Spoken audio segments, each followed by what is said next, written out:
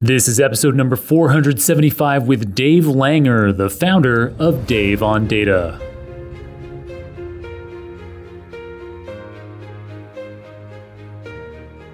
Welcome to the Super Data Science Podcast.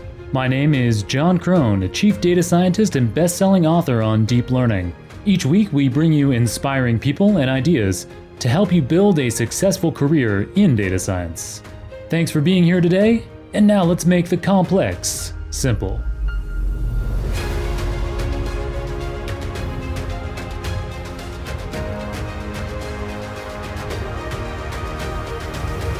Welcome back to the Super Data Science Podcast. We are very lucky to have the witty and entertaining Dave Langer as our guest on the show today. Dave is a data scientist and software engineer. He's held quite a few senior roles over his career, including at Microsoft's global headquarters in Redmond, Washington, where he spent nearly a decade. At Microsoft, he was a principal software architect, a principal data scientist, and director of analytics. Today, Dave leverages his rich industry experience as the founder of Dave on Data, a unified brand for his fun and popular courses, webinars, and videos on data analytics, statistics, and machine learning.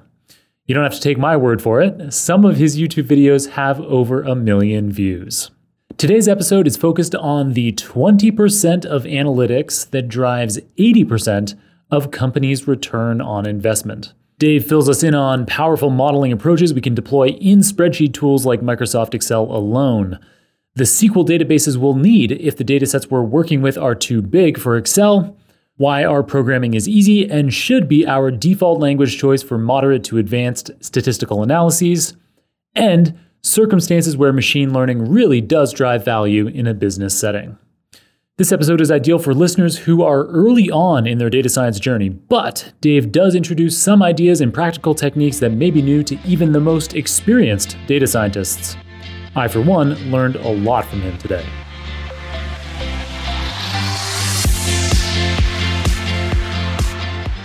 Dave Langer, welcome to the show. I can't believe you're here in the flesh, well, in the pixels, at least. I've wanted to have you on the show for a couple months. So about 2 months ago, episode 457, we had Harpreet Sahota on the show. And I couldn't help noticing that he runs these happy hours, the Artists of Data Science happy hours that anyone can drop into as a Zoom call. And I see your face there all the time. And you're such a big player in the data space. I'll just embarrass you by saying it. And so I've been working up the courage to ask you to be on the show. And yeah, now you're here. It's wonderful. So how are you doing today, Dave? John, first, thanks for inviting me to be on the show. I don't know why you waited so long. I am not that big of a deal. And I'm doing great. I'm happy to be here just to talk about data with you today. Nice. So where are you in the world, Dave? So I live in beautiful Bozeman, Montana in the United States. For those folks that might be outside the U.S., not familiar, it's on the north part of the U.S. towards Canada, but on the west part. So not too far from the Pacific Ocean, generally speaking. Nice. And then I imagine you must have a pet bison or something like that. Probably. No, I have a Doberman Pinscher dog, but no bison. No. Yeah, no bison. But it's Montana is famous for, I guess a lot of beautiful outdoor landscapes, mountains, plains, I imagine rivers. Oh yeah. Yeah. So if you're a fan of Brad Pitt, he's been in a couple of movies that take place in Montana. Wasn't he in a Michael Lewis one? Legends of the Fall and A River Runs Through It. Those are all Montana. And yeah, it's pretty epic. I actually spent most of my life in the Seattle area, the Puget Sound area, which is in the northwest portion of the United States. And I moved here about 3 years ago, and it is quite epic. Yes. Very epic. Nice. I think Brad Pitt in The Big Short. So based on that Michael Lewis book about the financial crisis, in the 2008 financial crisis, 2009 financial crisis. I think even in that movie, Brad Pitt ends up being, he plays a character that old hedge fund guy, and he ends up in Montana, I think. Oh, I don't know. That wouldn't surprise me. There's there's a lot of wealthy people that own like large tracts of land here in Montana, like Ted Turner, for example. Do you know how many bisons Ted Turner has?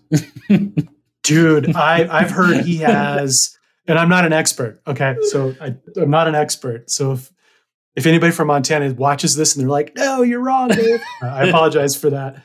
But I think he's got like 30,000 acres or more in Montana. Right. I mean, just like huge amounts. So I would say thousands of bison in Buffalo. Wow.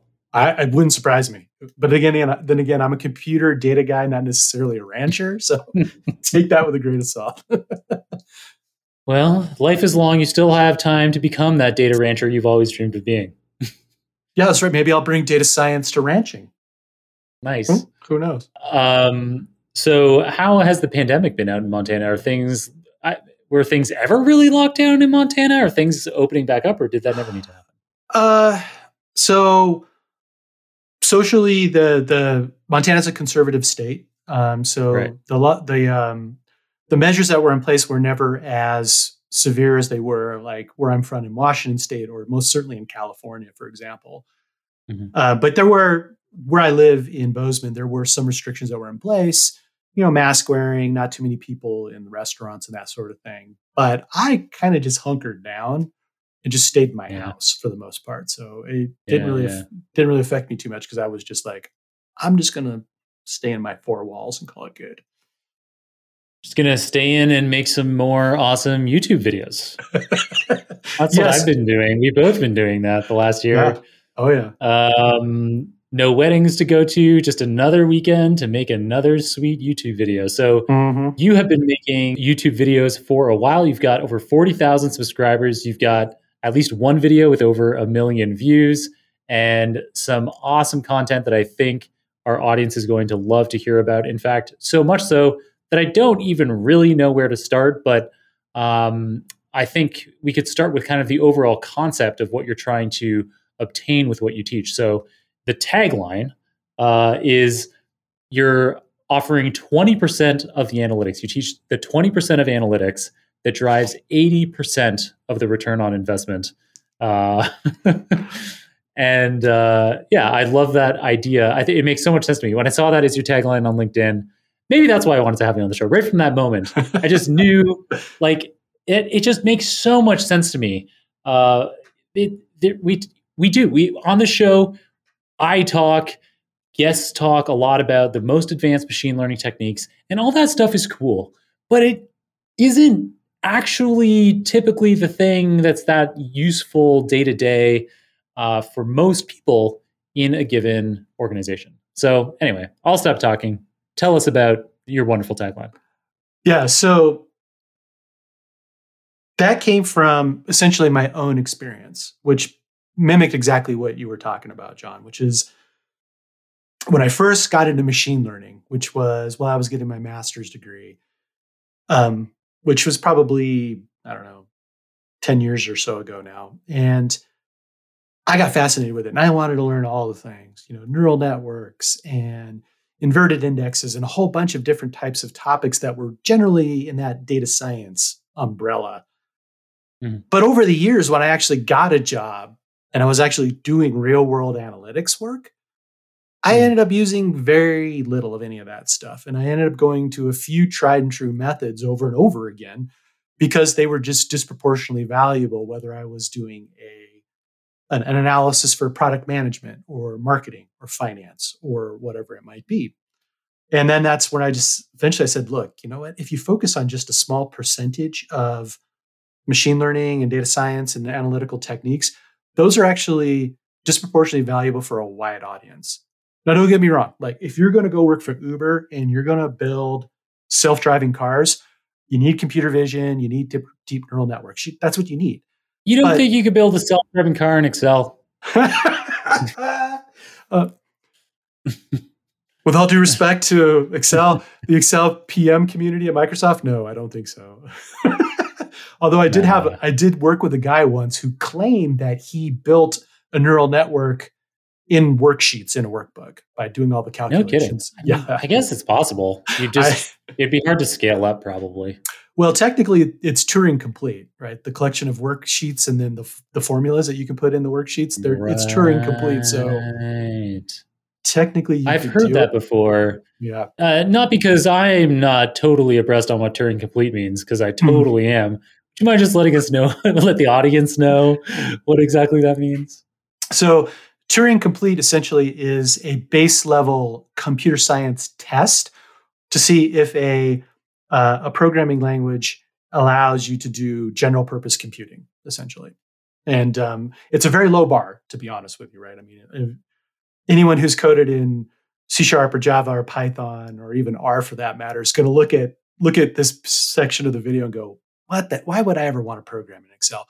It's just theoretically Turing complete. Doesn't mean that you should do it. Right.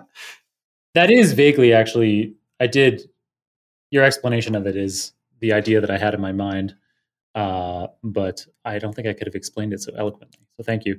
So so Excel is Turing complete, but we don't recommend making neural networks in it. No. What do so what kinds of things do you teach in Excel? What are some examples of this 20% of analytics that drives the 80% of return on investment? It's a great question. So there are two primary things that I teach and advocate for in Excel that most people might not necessarily be aware of. One is linear regression. You can perform linear regression analyses in Excel. I mean, it's not necessarily the best tool if you're doing something sophisticated. So if you're doing some econometrics types of things, it's not going to be very useful for you. That's when you're going to go to a different tool like R, for example. But for many, many professionals in many, many scenarios interested in analyzing data, linear regression in Excel is just fine. It works great. I've used it myself in hands-on real-world scenarios. It works just great in those cases. So that's one. The second one is a technique from the area of statistical process control. And that sounds real fancy, but it is actually wildly easy, which is known as a XMR or process behavior chart. And essentially what it allows you to do is robust statistical analyses over measures over time, which is perfect for many business professionals because, for example, they're looking at sales over time or credit card chargebacks, or if you're in the HR space, we're looking at attrition over time. I mean, so much of business analytics is looking at business measurements over time that this is a really powerful and easy statistical technique for analyzing those types of scenarios. And those are wildly useful. I haven't heard of that before. So it's from SPC, Statistical Process Control, and you said XTR? XMR chart. XMR chart. Yeah. It's also referred to as a process behavior chart as well, but they're essentially the same thing. XMR chart or process behavior chart, same thing. Wow. I mean, that goes to show, I didn't actually expect when I asked that question, you to introduce me to a new statistical technique that I hadn't even heard of. I thought you were going to say like histogram. Well, I've got content on how to build histograms in Excel. Yeah, it's on my YouTube channel. But, they are super useful. I mean, I do use histograms basically every day. Yeah. But this is awesome. So an XMR chart. So I guess this is kind of a time series analysis technique. It is. But it's not in like the traditional sense of the word, like where I'm using exponential smoothing or ARIMA to do a univariate time series forecast in the future. Right. It comes from the area of statistical process control and manufacturing. And it was actually invented back in the 1920s to the 1930s for controlling and monitoring and optimizing manufacturing processes to get, the quality within certain fault tolerances. And it turns out that the calculations that they use in XMR charts are essentially distribution independent. So, like, for example, if you use linear regression in Excel, you need to worry about some of the typical OLS assumptions when you use it. Right. None of those assumptions apply to the XMR chart because the calculations are done such that they're essentially distributionally independent. Now, you do get a certain amount of loss of fidelity. If your data is normally distributed, it works better. But if it's some other type of distribution, the calculations are good enough in the business analytics space. I mean, you wouldn't use this in like big pharma for doing a drug trial. No. You're going to use a standard statistical test for that. But if you're in HR and you want to compare the attrition rate between two organizations, the chart is plenty good to say, look, I've got data over time for both organizations. Let me compare them statistically. Nice. That's really cool. So basically, to kind of rephrase something that you were saying there, so when we use a lot of statistical techniques, we make parametric assumptions, which is that typically, like in a nutshell, to describe that, it's basically that your data that you're modeling fit a normal distribution. So like what we colloquially often call a bell curve. And so what you're saying is that with the XMR chart, we don't need to worry about that assumption. So you don't need to worry as much about what your data look like. You don't need to worry about reshaping them. If you do a histogram of your data and you notice that it's not a bell curve, you don't need to do a Box-Cox procedure or something and get it to normal. You can just use the XMR chart, feel confident about it because I guess it's a non-parametric approach. It's maybe. The calculations that they use are derived from the standard normal distribution. However, folks in the community, the statistical process control community, have done empirical research where they do computer generated tests over thousands of randomly generated distributions. And what they typically find is, maybe with a normal, the cutoff threshold is 99.7%. But with this distribution, it's 91.2%. But for most business analytics, that difference doesn't really matter, right? That level of fidelity doesn't matter. It still allows you to conduct an analysis and come to a conclusion, to an insight that's actionable. That's what the charts are really for.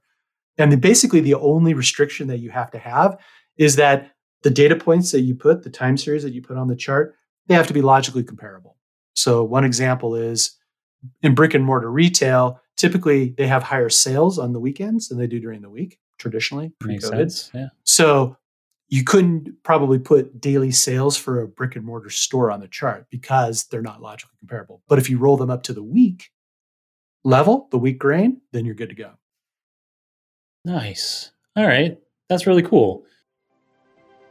You may already have heard of Data Science Go, which is the conference run in California by Super Data Science. And you may also have heard of Data Science Go Virtual, the online conference we run several times per year. In order to help the Super Data Science community stay connected throughout the year, from wherever you happen to be on this wacky giant rock called planet Earth, we've now started running these virtual events every single month. You can find them at datasciencego.com/connect. They're absolutely free. You can sign up at any time. And then once a month, we run an event where you will get to hear from a speaker, engage in a panel discussion, or an industry expert Q&A session. And critically, there are also speed networking sessions where you can meet like-minded data scientists from around the globe. This is a great way to stay up to date with industry trends, hear the latest from amazing speakers, meet peers, exchange details, and stay in touch with the community. So once again, these events run monthly. You can sign up at datasciencego.com/connect. I'd love to connect with you there. So super. I loved learning that just now. And I imagine these kinds of things I can probably do. I tend to use Google Sheets myself instead of Microsoft Office Suite, but I suspect they've done a really good job. The product managers at Google have done a great job of taking all of the functionality that you'd want in Excel. So I'm sure I could be doing XMR there too. That's cool. Absolutely. I'm looking forward to checking that out. Yeah. And actually to cap off on that, to use XMR in either Google Sheets or Excel, you're basically just doing very simple calculations. So they will work in either. You're not even using anything fancy like you would be when you're using linear regression. Nice. Cool. All right. So then another topic area that I've noticed that you do a lot of teaching on, a lot of YouTube videos on, is directly related to Excel. It's teaching content on SQL targeted at Excel users.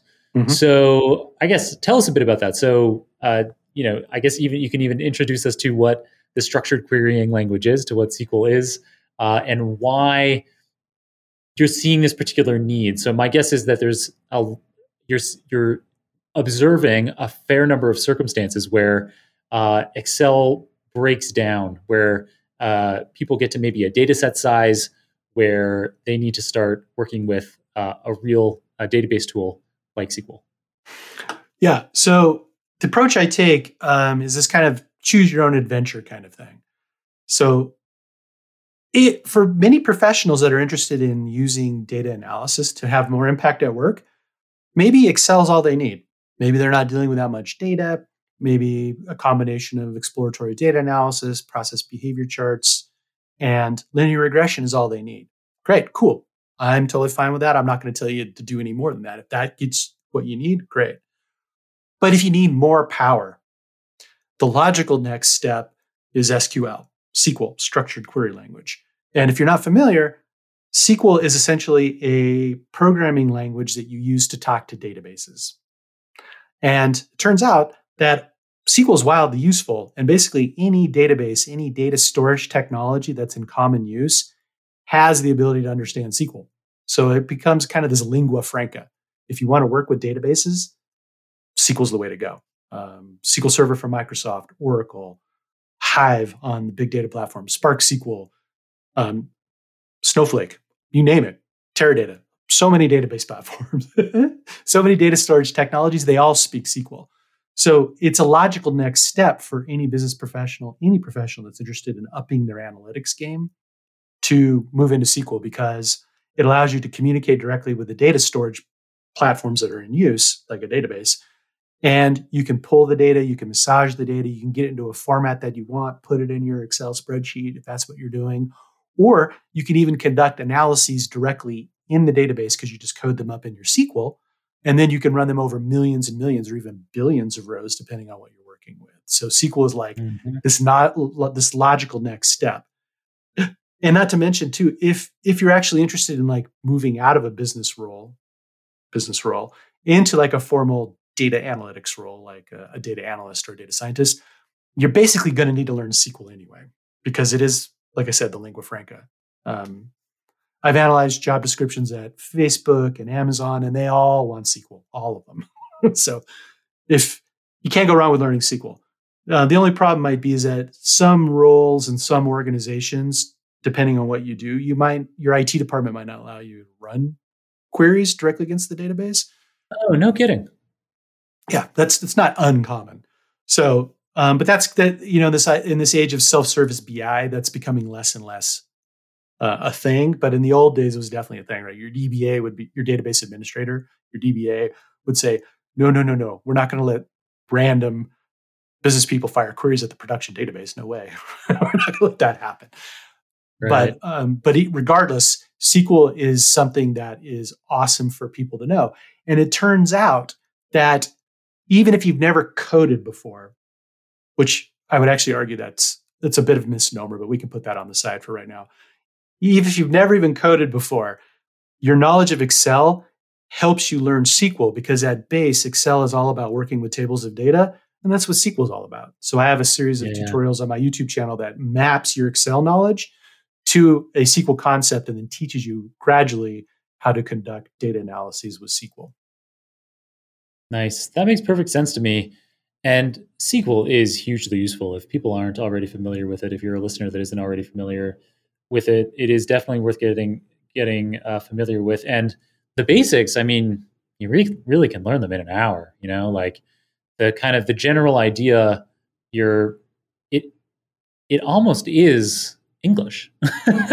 Like it's barely code. Like it's like select these, you're specifying exactly what rows and columns you want. You just need to, not make any spelling mistakes. Yeah, exactly right. And it's like, and if you're not familiar, there's this thing in SQL called group by, which is very much akin to creating a pivot table in Excel, right? Because usually in Excel, you're pivoting by grouping something and calculating something, same idea. So there's a lot of conceptual overlap. Yeah. Cool. So SQL, definitely recommend that. I love the natural progression from Excel to SQL, that table structure. I can see, how it could be so easy to pick up if you already are familiar with Excel. Um, let's move on to another topic area that I think flows to kind of the next level of complexity. So maybe you're already familiar with handling two-dimensional tables of data in Excel, and I guess you could actually go right from there to R in some circumstances, particularly, I guess, if you're not. So making the move, so I guess this goes into the choose your own adventure piece. So Right. depends on what you're doing at your business, what problems you need to be solving.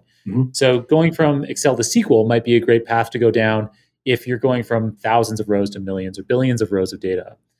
Now R, that becomes useful if you want to be applying more advanced statistical techniques. So we talked about some of these already. So things like you could have neural networks in R, you could have the kinds of time series analyses that you were talking about, the ANIMA approaches, ANIMA, don't want to say enema.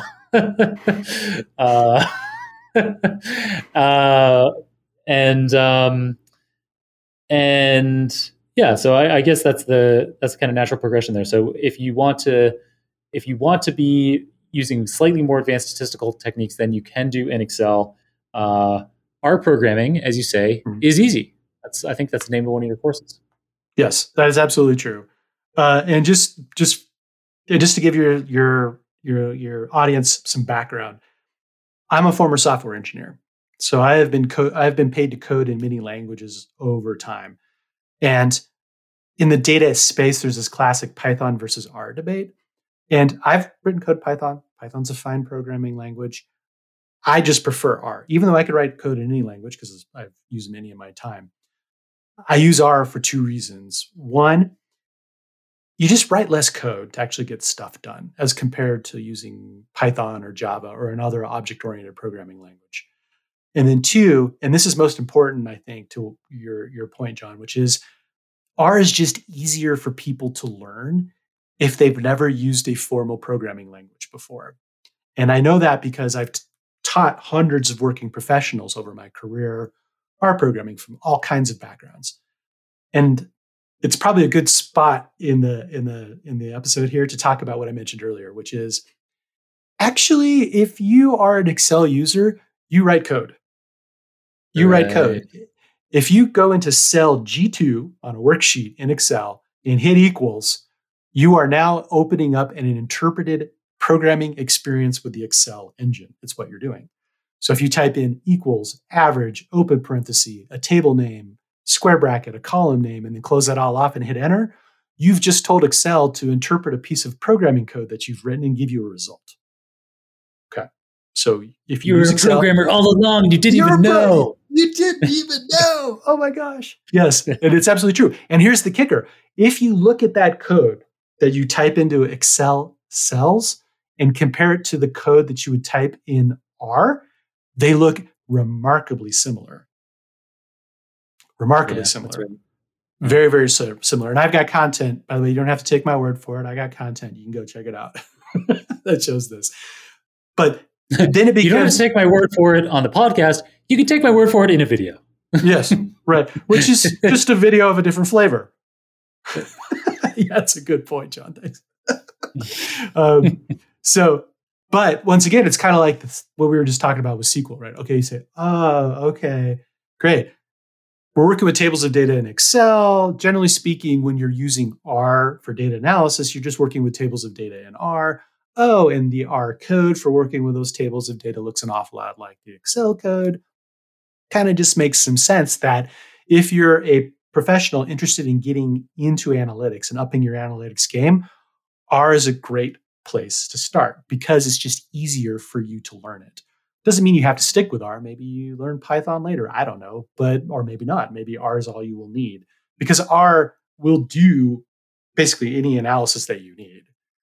You can do deep neural networks with it, even though it's not the most popular scenario for it. But linear regression, machine learning, any sort of statistical analysis can all be done in R just fine. And you can do it with over millions and millions of rows of data just on a laptop, usually, which allows you to scale past Excel.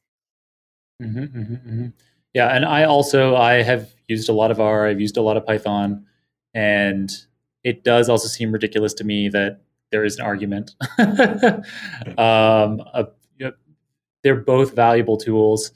Uh, One of the ones that you mentioned there is for statistics in particular. R actually tends to have better developed packages out of the box.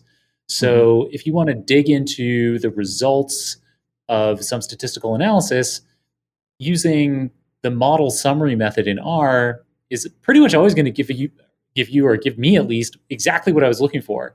And then in Python, I really have to dig around, or I might have to write something custom to dig out the information that I wanted. So I think where things end up, where you end up needing Python, I think, in scenarios where either your code is going to go into production somewhere. So it's going to be powering a web app. I don't know anyone that writes R code that powers a web app. It probably happens somewhere. But I think it's an unconventional choice. Python is a really nice like glue language. And then I guess the other thing, although I could be wrong about this, you might know more about this than me, but how easily can you distribute some R process over a bunch of servers, over a bunch of different cores? Yeah, so there are R packages that allow you to do that. Typically R is used within a machine. So the easiest way to scale R, quite frankly, is to just go to the cloud, spin up a really big VM with lots of RAM and lots of virtual CPUs, and just run it there. And R is very good. It's very easy and very good to, in that sort of scenario, to say, look, I've got 16 virtual CPUs. Use them all, please. And it will do it just fine. You can also distribute R across multiple nodes as well, but then it gets a little more complicated. So what I would say is, based on my experience, and by the way, I have built and maintained production systems in R, by the way, so it can be done. Oh, no kidding. All right. Yeah, but they were small scale. Granted, they were relatively small scale. So if you're talking about large scale software engineering, so like if you've got a team of like 20 people, then you're probably going to want to graduate to an OO language like Python. That makes a lot of sense to me as a software engineer and as a former software architect. But what people fail to realize, I think, is that if you look at all the analytics that are done in businesses around the world every day, the vast majority of it do not require any sort of hardcore software engineering. Excel, SQL, and a little bit of R is going to be probably sufficient to cover a huge majority of the cases. Yep, that all makes perfect sense to me. And so one kind of last big topic that I want to go over that I think we've kind of progressed to naturally. So we've got kind of our Excel base for doing this kind of, I don't know, could I say like what you see is what you get programming? Like in Excel, like you kind of, like it's kind of there. Although actually in a way, I'm almost kind of the opposite now that I'm thinking about it. That analogy really breaks down, because I was thinking like you see all of the manipulations there in the cells, but actually what's happening in the cell is kind of hidden after you press enter. So it's almost the least visible programming. Right. And that's exactly right. A lot of people say, hey, you want to graduate from Excel to Python and R for reproducibility, because you want a script file essentially, or a notebook, because exactly what you said, Excel kind of hides that stuff behind the scenes. Right. But for whatever reason, Excel ends up being, for the way that our brains are configured, it seems like the vast majority of people, it's kind of easier to understand and start to poke around with data analyses using a table-based structure like Excel. And then from there, we can go, if we have really big data sets, millions or billions of rows of data, we might need to jump to SQL.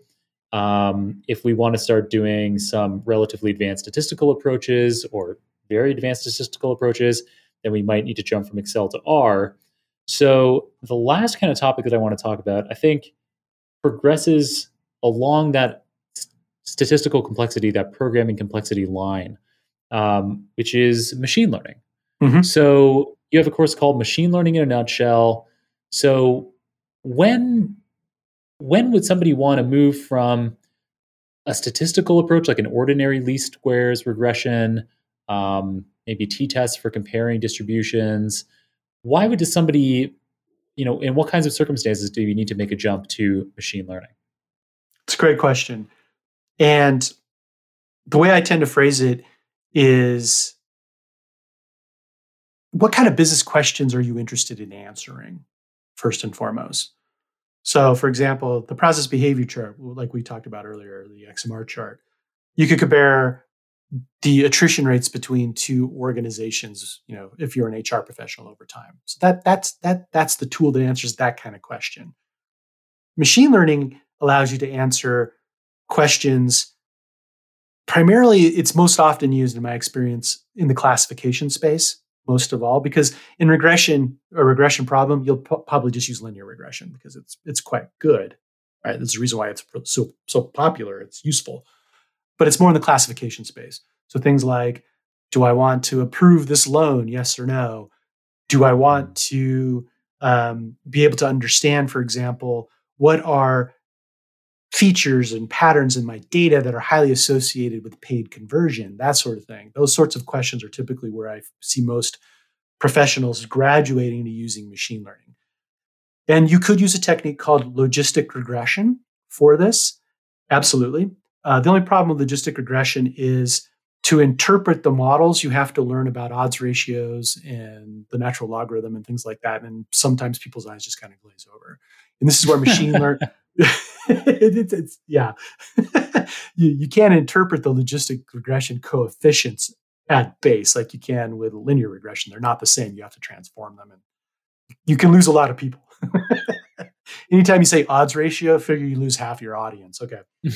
So, which is nice is because then you can use machine learning techniques, which are much easier for everybody to understand what's going on. And in particular, if you focus on the 20% of machine learning, noticing a theme here? Nice. It's actually quite easy. So, for example, if you're using something like a decision tree or a decision tree based algorithm, like the Mighty Random Forest, not only is it easy for any professional to learn how they work, because the mathematics are very, very simple, relatively speaking, but the results are very easy to interpret and to communicate to other people, as opposed to saying, hey, I've got a logistic regression model and, I got to take the natural logarithm and this is the odds ratio and we got to think about it like that. So that's where I typically see people moving into machine learning is like, I want to answer these kinds of business questions that are like yes or no, or I need to predict a particular kind of label, like bronze, silver, or gold, like I'm trying to predict Olympic outcomes or something like that. That's typically where you see people graduate because, as I said, logistic regression is certainly a fine tool to use in this space, even though technically it's not a classification algorithm. A statistician will yell at you if you say that. But it helps you answer those kinds of business questions, but it's just more complicated to work with than machine learning, generally speaking. Nice. That is a wonderful tour of the 20% of analytics that deliver 80% of the ROI. And that's the Pareto principle, right? Yeah. Yep. Yeah. Exactly. Yeah. I invent nothing. I stand on the shoulders of giants. That's all I do. Well, you've invented some really marvelous YouTube thumbnails. I highly recommend it to people at least go check those out on Dave's YouTube channel. They are really funny. And so I'm sure we'll get lots and lots of views. So I love everything that you've introduced to us here today. I think all this makes perfect sense to me. You've talked a fair bit. If there's been one statistical technique that both surprised me that came up, but also has come up many, many times on the podcast, that's this statistical process control idea, the XMR chart. I don't suppose you have a book recommendation related to that concept, do you? I do. The book I always recommend for anybody who says, hey, Dave, I want to get started in data analysis. I don't really have a technical background. What book should I get? And the title is Making Sense of Data. That's the name of the book. And it's by Dr. Donald J. Wheeler. And that is a awesome, awesome book. Right now, at the time of this recording, unfortunately, it seems to be in short supply on Amazon, so it's a little bit expensive. But you can get it at a company called vitalsource.com. They sell electronic versions of it. So nice. that's a very, very good book. If you're like, I got only enough money for one book, Dave, and I've never done any data analysis before, what book should I buy? That's the one I always recommend. Nice. That's a cool recommendation because I suspect that it isn't a common recommendation. It's the first time that I've heard of the book, for example, and I'd like to think I'm aware of a fair few books in the analytics and data science space. And so that's a cool one. I look forward to checking it out.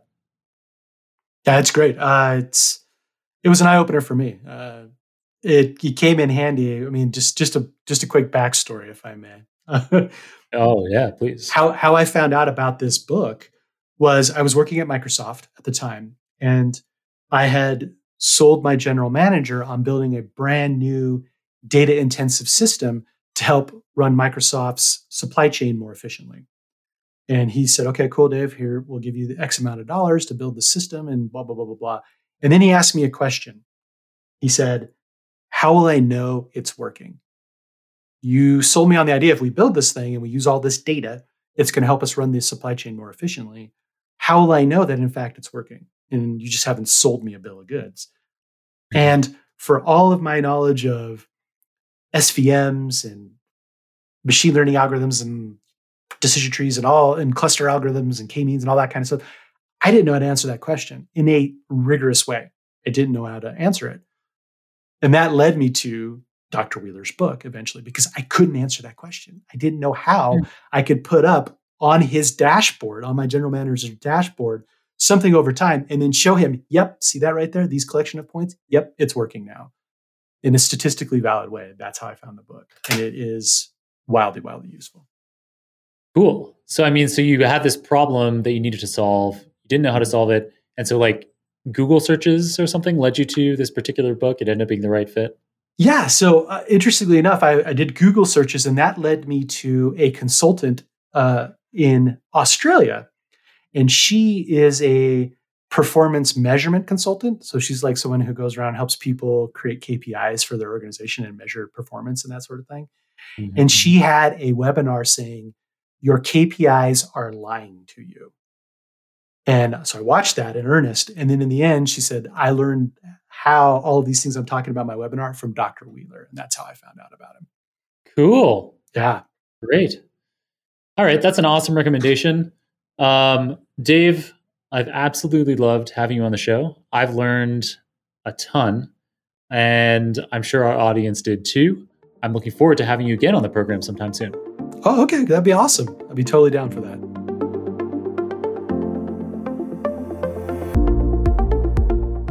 Dave is so cool, isn't he? I loved filming today's episode with him. We had a blast. In this episode, we learned about the 20% of analytics that drive 80% of ROI. In particular, Dave filled us in on how spreadsheet software is a straightforward, surprisingly powerful tool for a wide range of modeling approaches, including for linear regression and XMR charts. We also learned how SQL is great for managing data when we have too many rows for spreadsheet tools like Excel to handle, such as when we have millions of rows or more. We learned how R becomes necessary when we'd like to have reproducible data processing and modeling, and how easy and intuitive R programming can be, particularly if you have experience with spreadsheet tools already. And then finally, we learned how machine learning, for example, in R, can be very useful in business settings where we'd like to solve a classification problem. For more awesome content from Dave, I recommend following him on LinkedIn and subscribing to his YouTube channel. As always, you can get all the show notes, including the transcript for this episode, the video recording, any materials mentioned on the show, and the URLs for Dave's LinkedIn profile and YouTube channel, as well as my own social media profiles. That's at superdatascience.com/475. superdatascience.com/475. If you enjoyed this episode, I'd of course greatly appreciate it if you left a review on your favorite podcasting app or on the Super Data Science YouTube channel, where we have a video version of this episode. To let me know your thoughts on the episode, please do feel welcome to add me on LinkedIn or Twitter and then tag me in a post to let me know your thoughts on this episode. Your feedback is invaluable for figuring out what topics we should cover next. All right. Thanks to Ivana, Jaime, Mario, and JP on the Super Data Science team for managing and producing another amazing episode today. Keep on rocking it out there, folks, and I'm looking forward to enjoying another round of the Super Data Science podcast with you very soon.